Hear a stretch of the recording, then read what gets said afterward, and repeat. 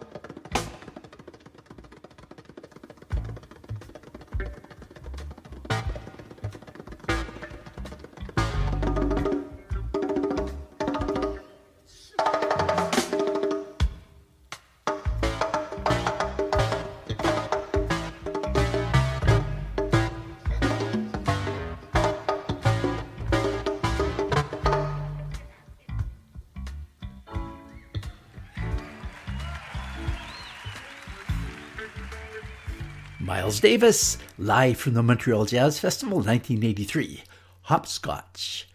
One man who had played with Miles Davis, even if only for a few months, was Bill Evans. And what a few months it was, resulting in the best-selling Kind of Blue album of 1958. Of course, pianist Evans, partly as a result of that album and just as much due to his subsequent work as leader of a trio, has probably had more influence on jazz pianists today than any other player. 2 recordings of full concerts from Buenos Aires, Argentina, by 2 different versions of the Bill Evans Trio were released last year. They were recorded with a sound engineer and have been widely bootlegged over the years. But a couple of years ago, the engineer turned the original tapes over to the Evans estate, managed by Evans' son. One called Morning Glory was from 1973 with Eddie Gomez and Marty Morell, and the other one is called Inner Spirit from 1979 with Mark Johnson on bass and Joe LaBarbera drums. From the later one, here is their rendition of Johnny Mandel's theme from MASH, the Bill Evans Trio.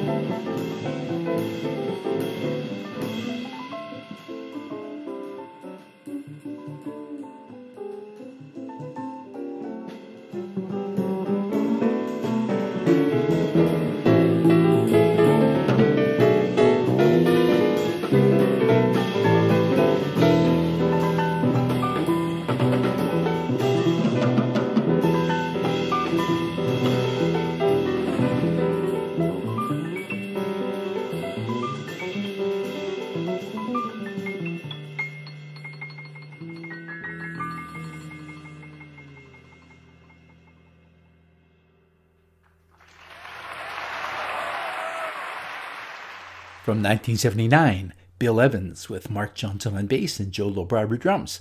Did you recognize it as the theme from MASH? Considering that the famous theme was only referenced a couple times during that performance. One more Miles Davis alumni. Although he was a star well before that, having played with Dizzy Gillespie and Thelonious Monk, as well as making records under his own name, I'm talking about tenor saxophonist John Coltrane. His Blue Train album, recorded in 1957 and released in 1958, his only album on Blue Note, has become a classic. It has been re-released a few times, and once again, it's been released last year under the title of Blue Train, John Coltrane Complete Masters.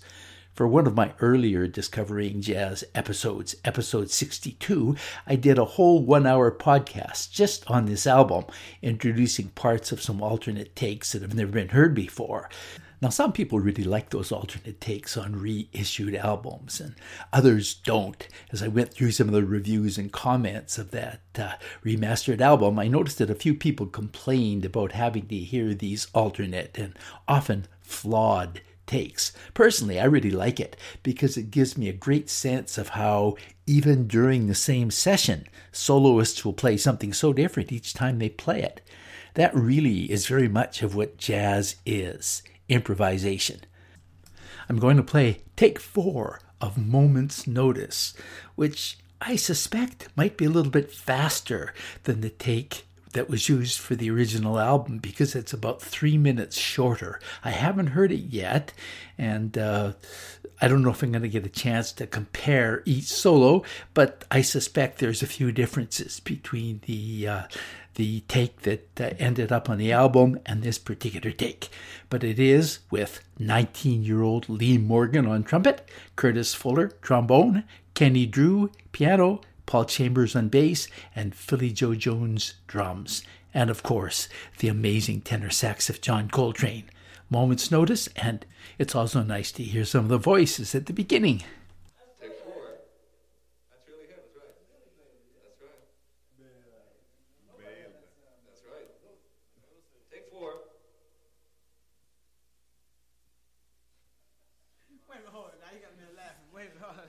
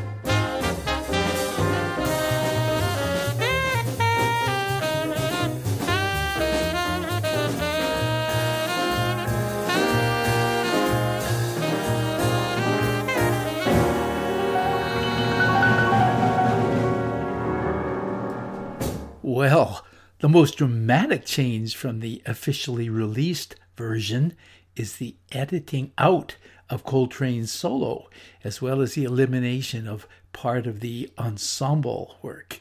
It should have been labeled as an incomplete version, but it wasn't. John Coltrane from Blue Train, John Coltrane Complete Masters.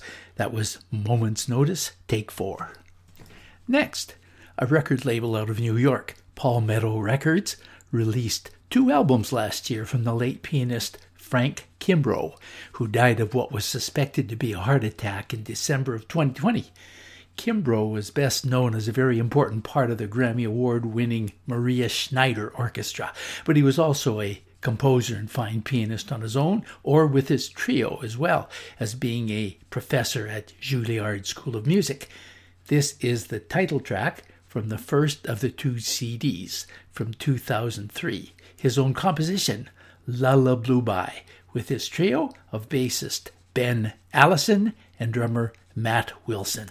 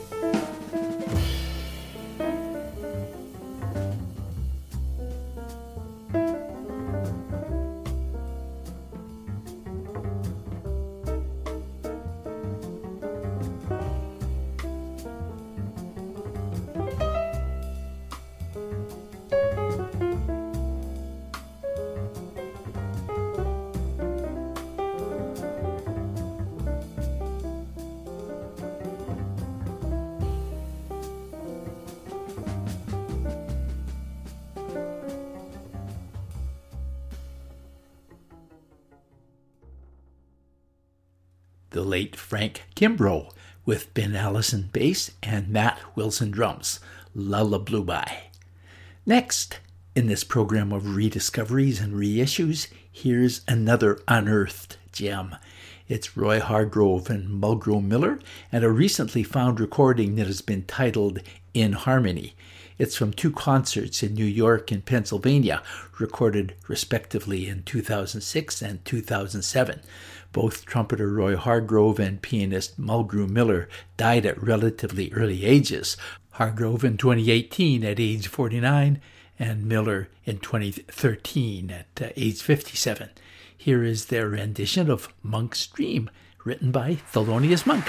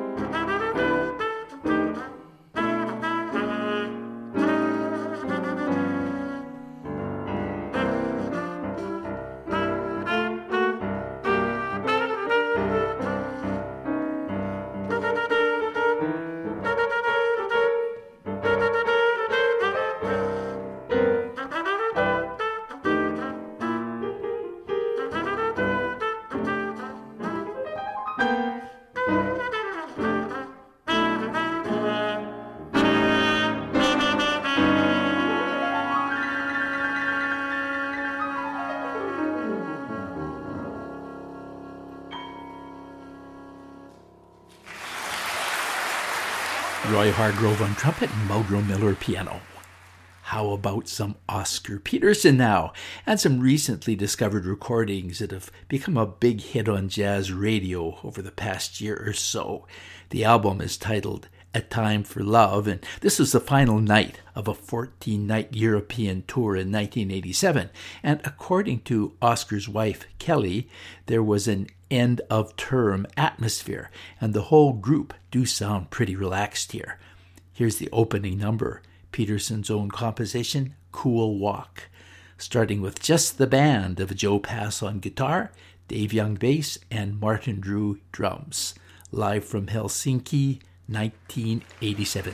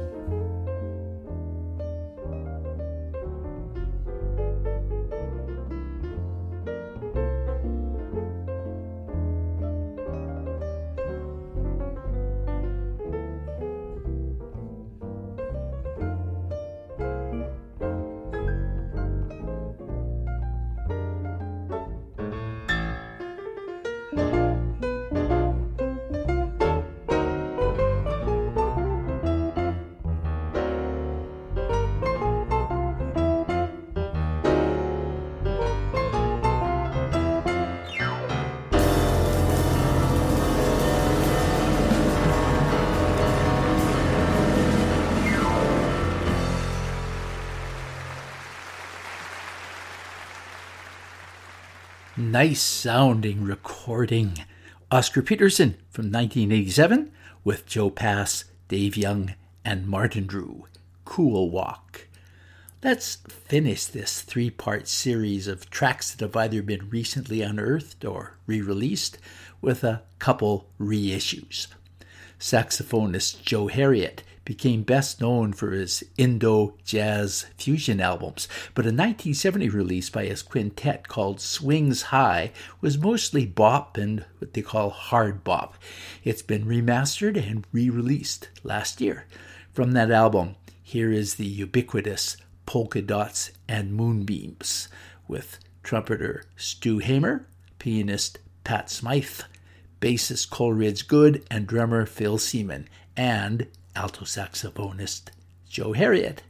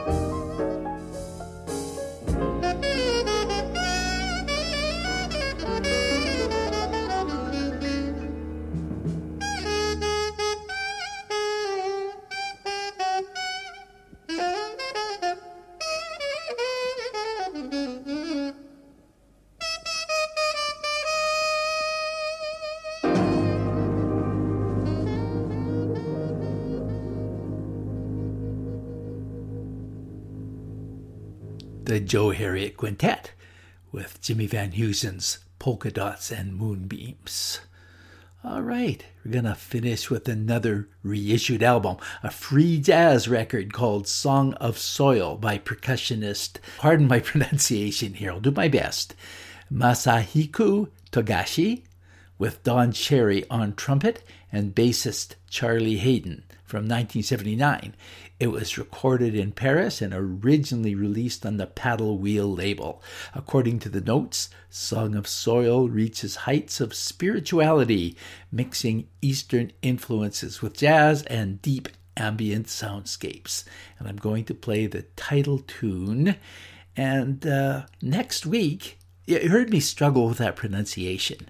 So next week, I'm going to mispronounce a whole bunch of names of jazz artists. But then I'm going to pronounce them correctly. That'll be the theme of the next couple of weeks, will be how to pronounce certain jazz artists and jazz titles. This is Larry Sadman saying bye for now. You're listening to Discovering Jazz.